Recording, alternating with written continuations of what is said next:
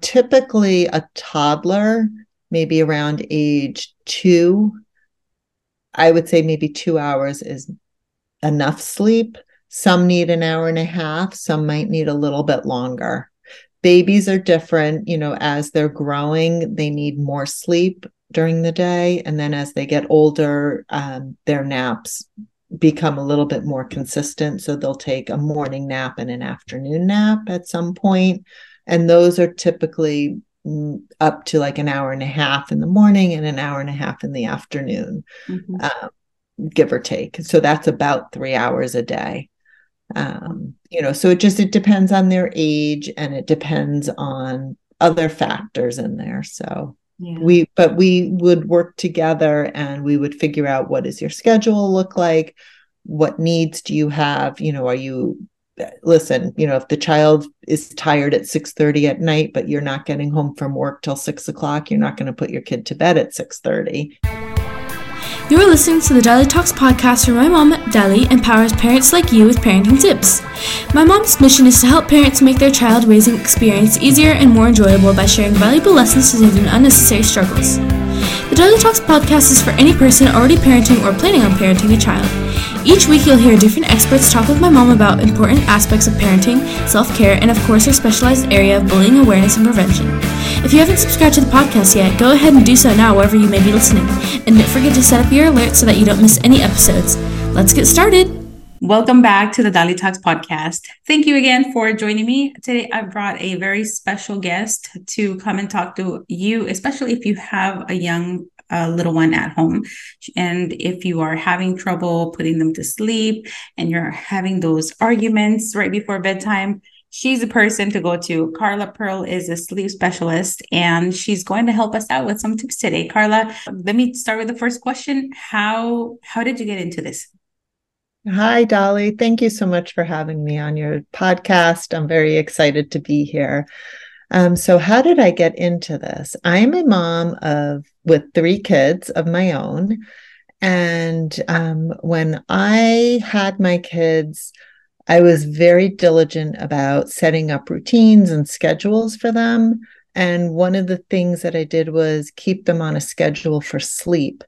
And I found that because we did it so consistently right from the beginning, I really didn't have too much trouble with them, getting them to bed, keeping them calm.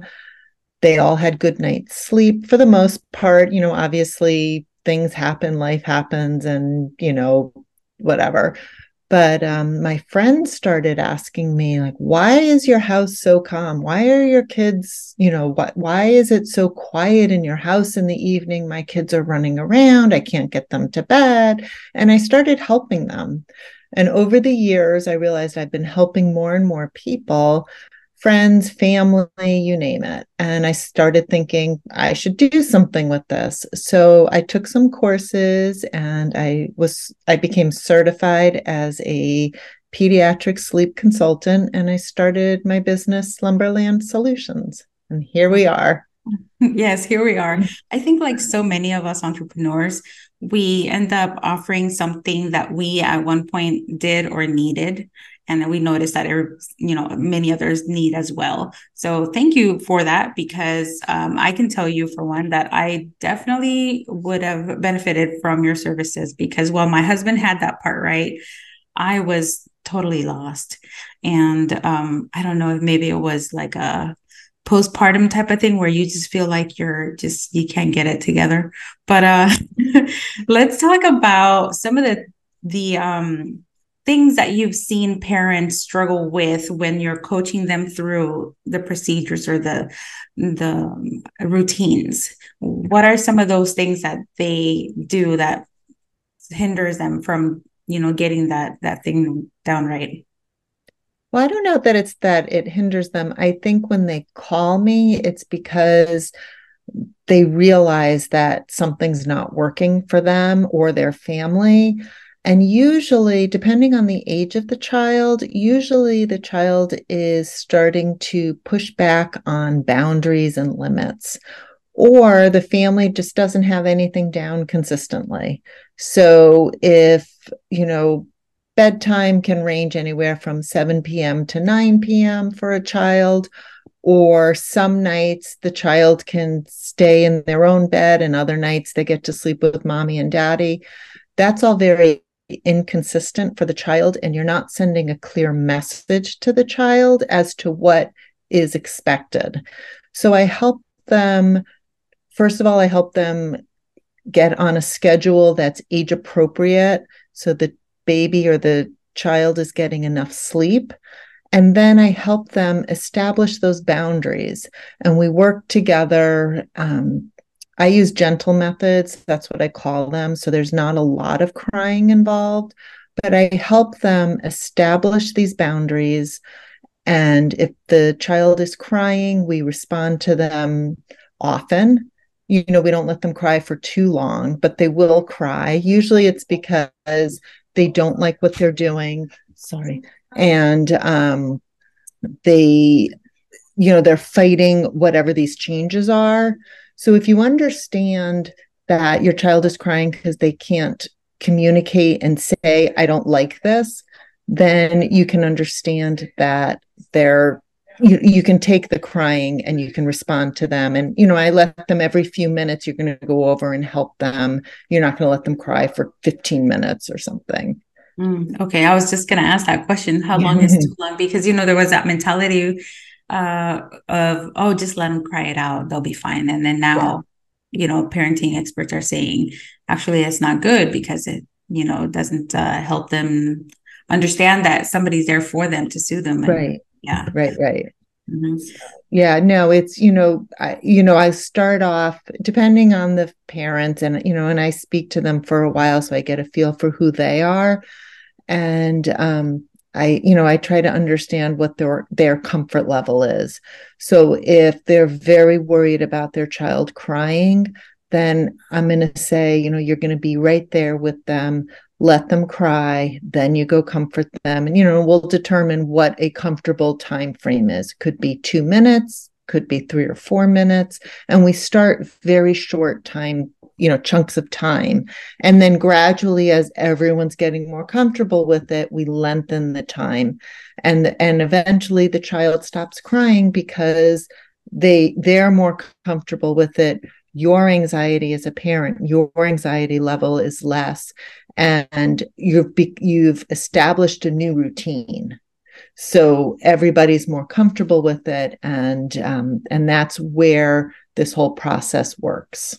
Mm-hmm. Yeah. So what age range do you usually help parents with? So I start with babies. I can certainly start at the newborn stage. I don't actually train that age. I don't call it sleep training then. A newborn, they don't need to be trained. They need love. They need comfort. They need you. They need the warmth of your body. So I don't think you can spoil a baby that young, and there's no reason to not give them whatever it is that they need at that age. What I would do for a newborn parent is help them establish a routine, teach the child difference between night and day. So in the evening, dim the lights, a little bit less noise, change them into their pajamas, and start a little routine with them where you may sing to them, read a little story, snuggle with them a little bit, and help them learn how to fall asleep independently in their own sleep space, whether it's a bassinet or a crib, but not in the parent's bed. And teach them, you lay them down, let them fuss a little bit, and once they get comfortable, they will learn how to fall asleep. So that's what I will do for a newborn. As they get older, maybe 5 months old or so and older, we start working on, if they're crying because they're used to being held to sleep, we work on getting them out of your arms into their crib and learning how to fall asleep independently. Mm-hmm. And then as they get older, we work on all of those skills. And if they're toddler age and they're testing boundaries, they don't want to go to sleep, they keep running out of bed, I have lots of tips and tricks and games that you play with them And, so you teach them how, again, it's all about falling asleep independently. That's really good. As you're speaking about the routines and things, my other question is, how old is it too old to help them establish these routines? So I don't think there's ever an age limit on that. I mean, everybody develops habits, bad habits, good habits, all throughout your life. So I don't think that you can ever be too old. I'm working with a 9-year-old, which is a little bit out of my wheelhouse, but happy to help the family. So I'm approaching it a little differently. I've spoken at length with the parents, but I've also spoken to the child because, he is able to communicate and to vocalize and to understand that we can help each other. I can help him and he can tell me what's bothering him and we can work together on it along with the parents. But a younger child, like a 3-year-old is not, I'm happy to talk to a 3-year-old, but they're not going to be able to verbalize what it is that, I miss mommy or I miss daddy or I only want mommy and daddy, but they can't understand why. So, with that, in that respect, I'll work mostly with the parents and help them and support them so that they, perfect these skills so that they can help their child.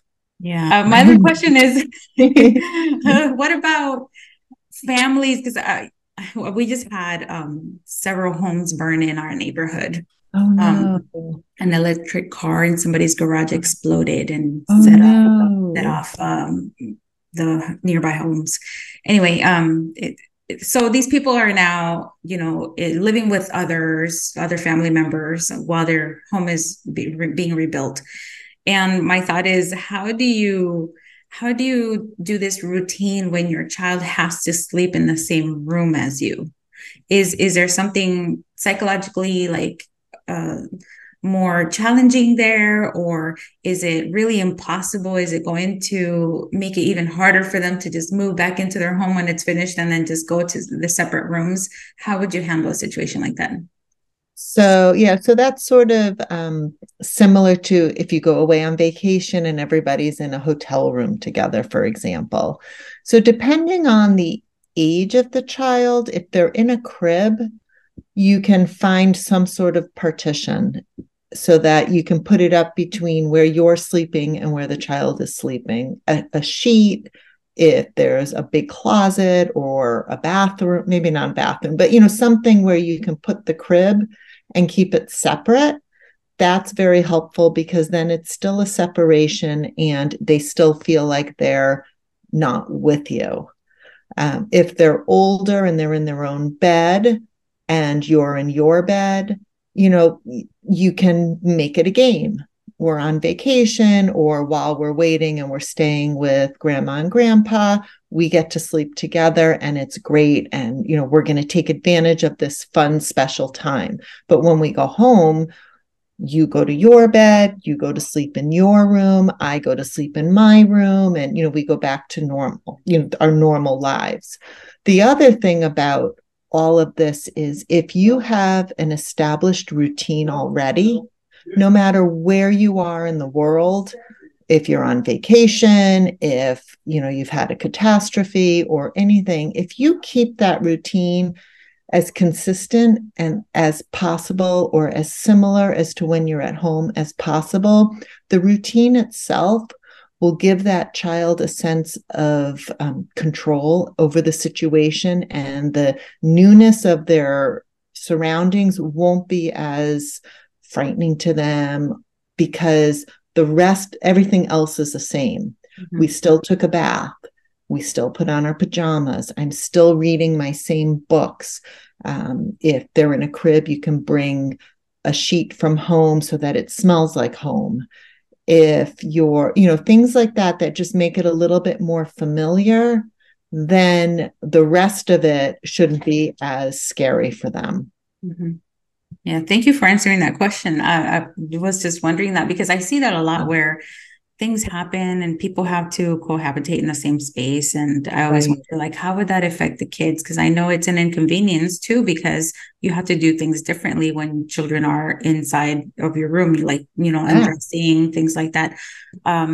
What about children who have fears? Like they might say, because I actually think that some kids might maybe inadvertently do this to manipulate, but you have some kids that are like, oh no, I'm really, really scared. And they may be very, very convincing. And you don't want to be heartless, but at the same time, you're like, wait a minute, is this kid working me? So how do you manage that? Yeah, so yes, that is very, very, very typical. And especially as they like 3, 4, 5 year olds love that because I'm scared. That means mommy and daddy are going to sleep with me and I'm going to get what I want. So one of the tricks that I suggest to parents at that around that age is they can get a spray bottle, an empty spray bottle, fill it with water, have the child decorate it or you decorate it together. And I call it a sweet dream spray. So before they go to bed, part of their routine is to go around the room, have the child spray wherever it is that they're scared. I think something's in the corner. I think something's in my closet. I think something's under my bed. Whatever it is, let them spray it. And you're only spraying water. You're not ruining anything. And that gives them a sense of control. It helps them feel that they're conquering whatever it is that they're afraid of.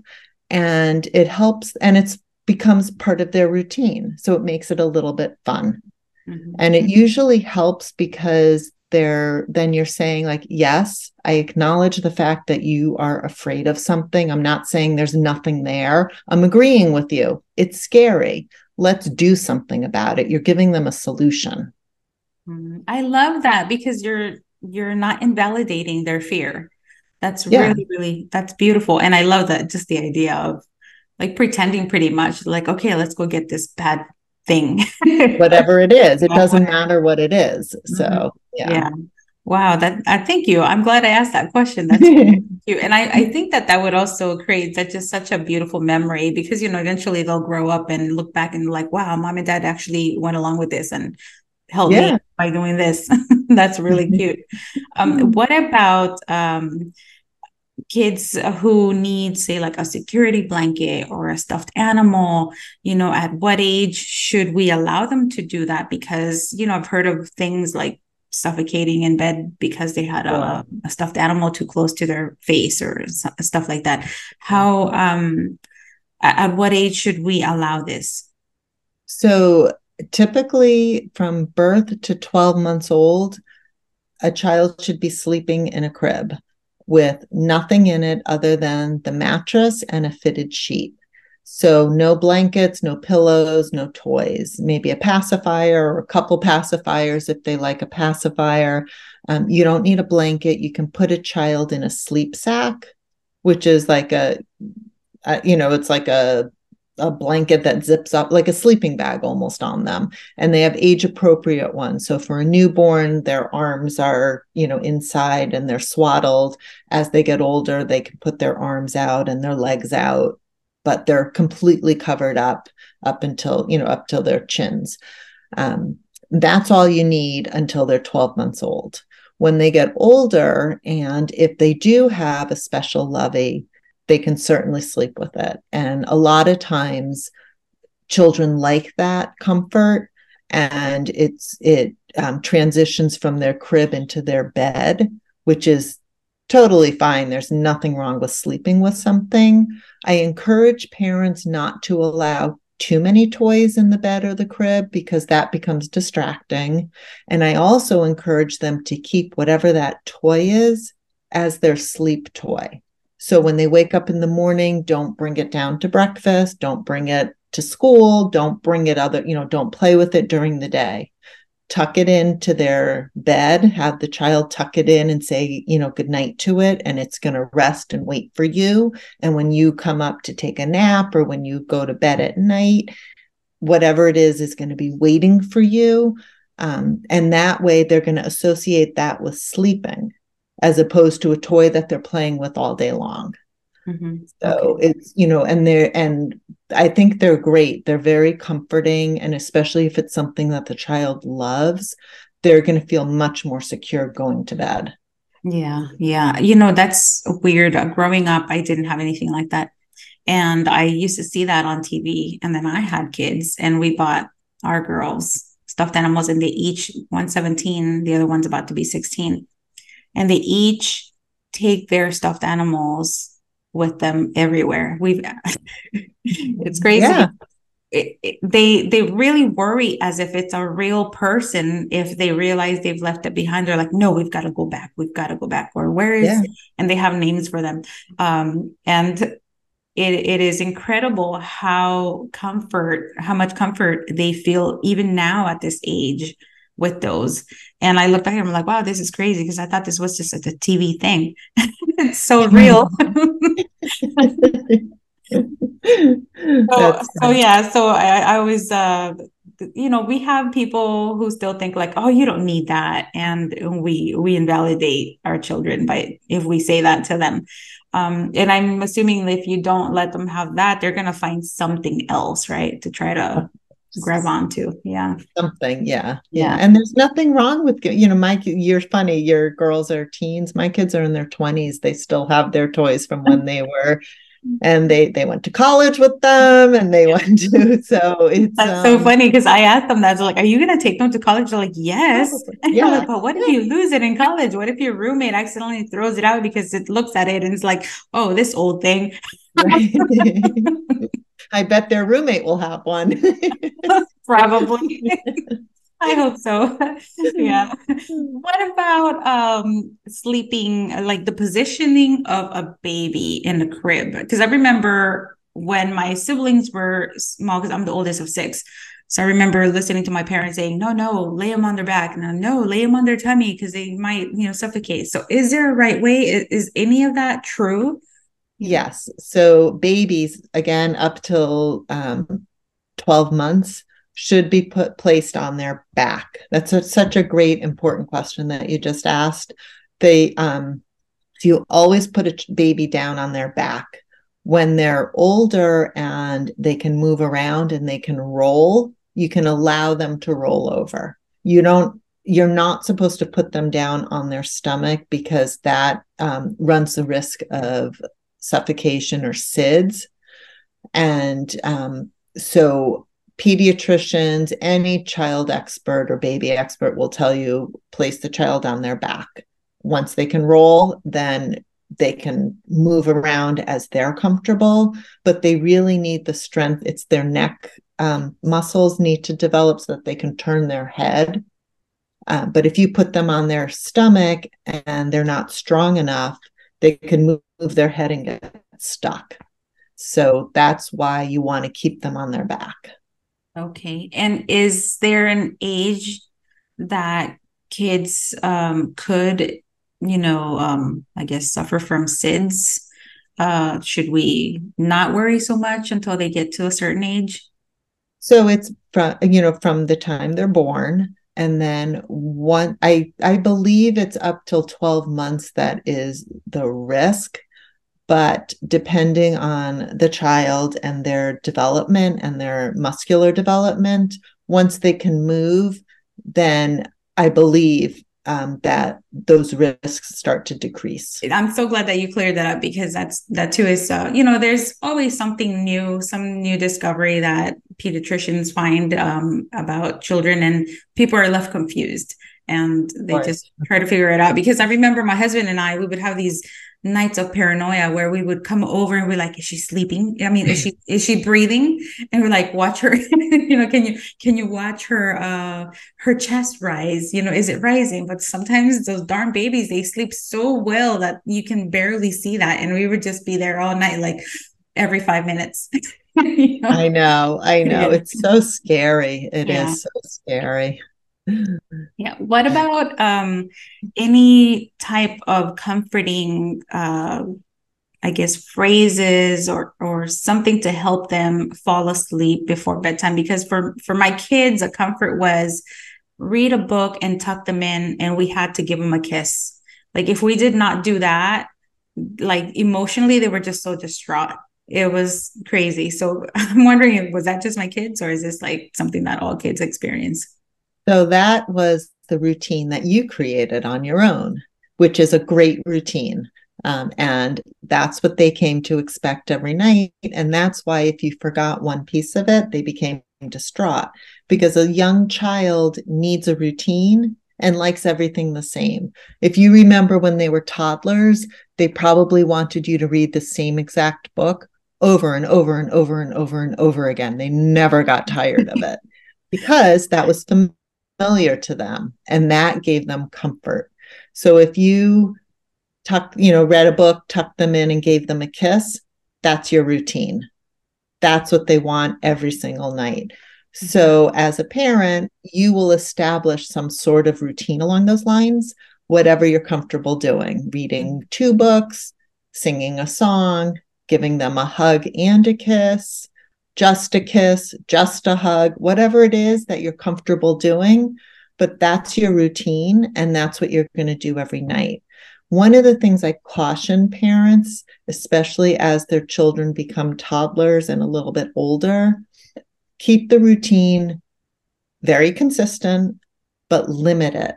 You don't want it to run too long. So you want to make sure that you're only reading 2 books. If they want more, or they want you to read the same book over and over again, you very gently tell them, I know you want to read the book. We're going to read it again tomorrow or later, or, and you be firm about your response, because if you finally give in, what they're learning is, I'll just keep asking until finally I get what I want. Mm-hmm. But if you never give in, then they learn that when mommy says it's enough, it actually is enough.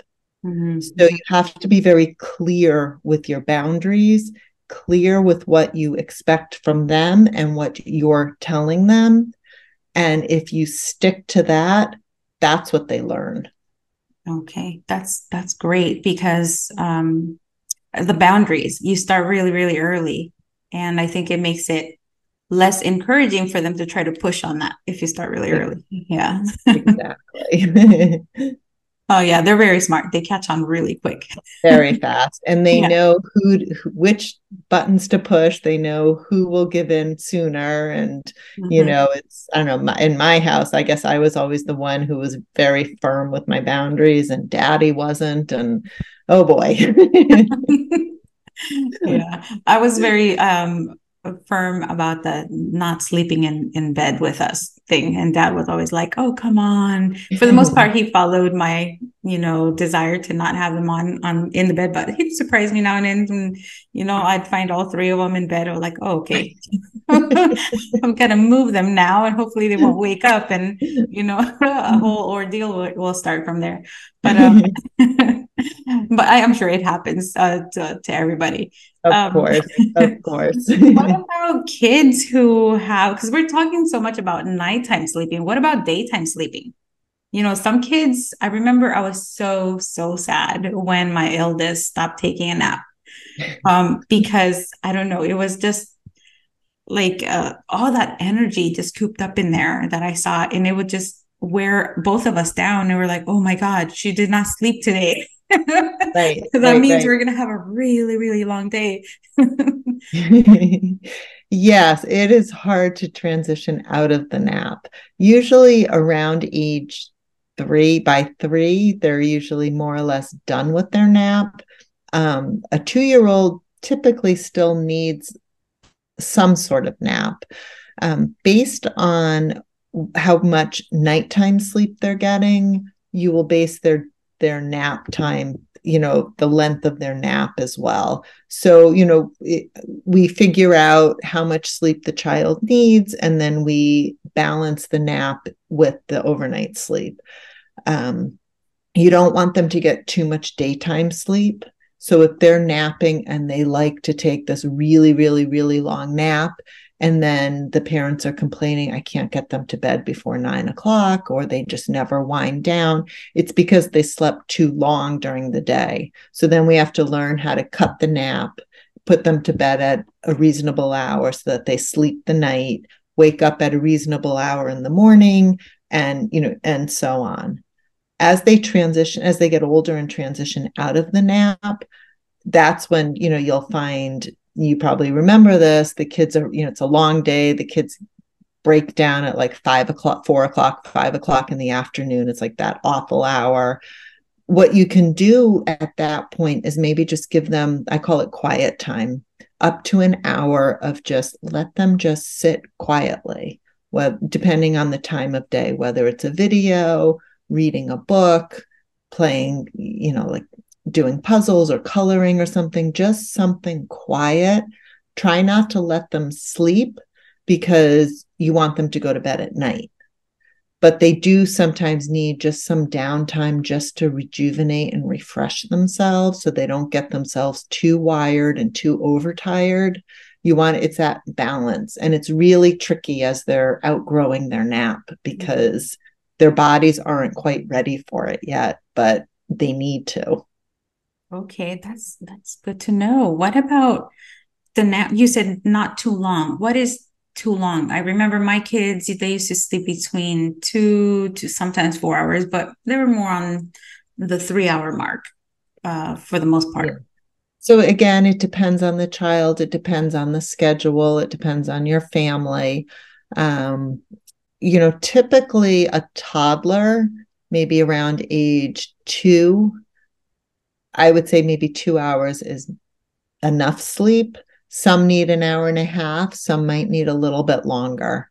Babies are different. As they're growing, they need more sleep during the day. And then as they get older, their naps become a little bit more consistent. So they'll take a morning nap and an afternoon nap at some point. And those are typically up to like an hour and a half in the morning and an hour and a half in the afternoon, give or take. So that's about 3 hours a day. So it depends on their age and it depends on other factors in there. So we would work together and we would figure out, what does your schedule look like? What needs do you have? If the child is tired at 6:30 at night, but you're not getting home from work till 6 o'clock, you're not going to put your kid to bed at 6:30. You want to spend a little time with them. So we work all that in too, and we figure it out. Yeah. Okay. Thank you. And, something that just popped in my head as you were saying that, the whole sleep and the routine, and I think of devices, and I see a lot of parents giving toddlers devices. Are you seeing an issue with this or a big use of this at this early in age? So depends when they're being used. There's nothing. Listen, we live in a world of screens, so you're never taking them away. And I don't have a huge problem with it. The studies that I've seen show that you shouldn't give screens too close to bedtime. So a rule of thumb could be no screens after dinner. And it's just simpler that way. It's, for the whole family, no screens after dinner. Before dinner, if you need some quiet time and you want to watch a video, that's okay. But after dinner, no more videos. That's not the way we go to sleep. You don't lie in bed and watch a video, rather read a book together or do something a little bit more interactive. And I think that would help. Yeah. Yeah, thank you. I was on your website, slumberlandsolutions.com, and I saw that you have a lot of resources to include some workshops. Can you tell us a little bit about those workshops and who they're for? Sure. So I have one of the workshops I do. It's a social skills class. It's called KISS, Kids Social Skills. And that one is geared for ages 4 to 7. I have a class for pre-K, which is the 4 or 5-year-olds. And then I have a class for kindergarten through 2nd grade. And we just work on different situations where, your child might not really know how to respond, or if they're having trouble acting out at home or in school.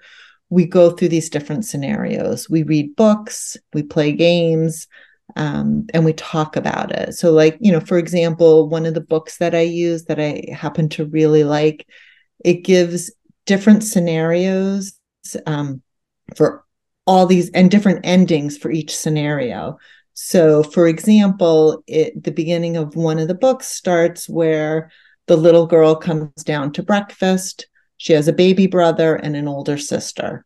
And the baby brother is sitting at the table eating breakfast, and the sister wants to sit next to the brother. And the little girl comes in and says, "No, I want to sit next to him." So then the book asks, should she push her sister out of the way, or should she go find another chair? And then we talk about it.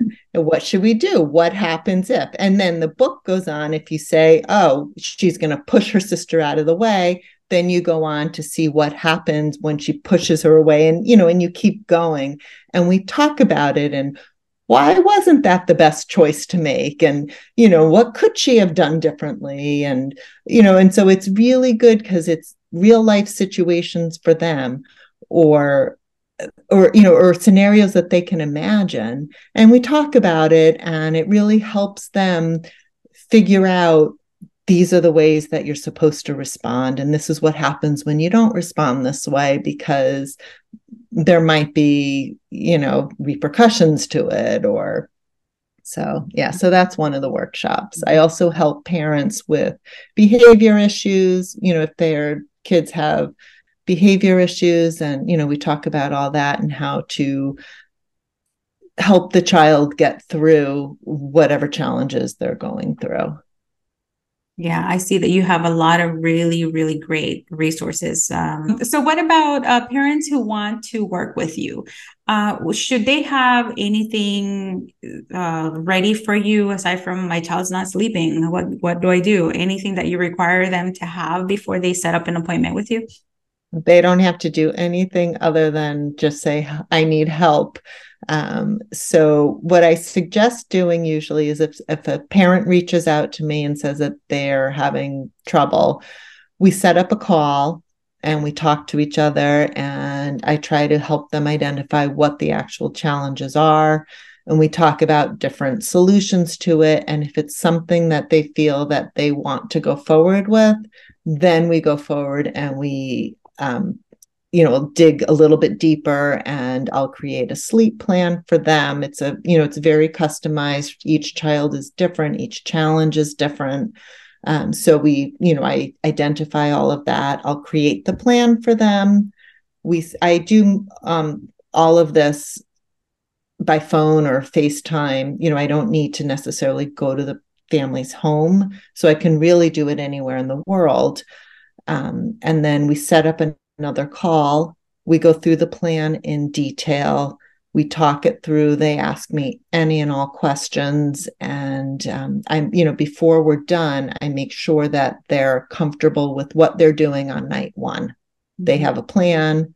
They know how they're going to respond if the child is crying. If they're toddler age and they climb out of bed, we know what we're going to do to get them back to bed. And we talk it all through step by step by step.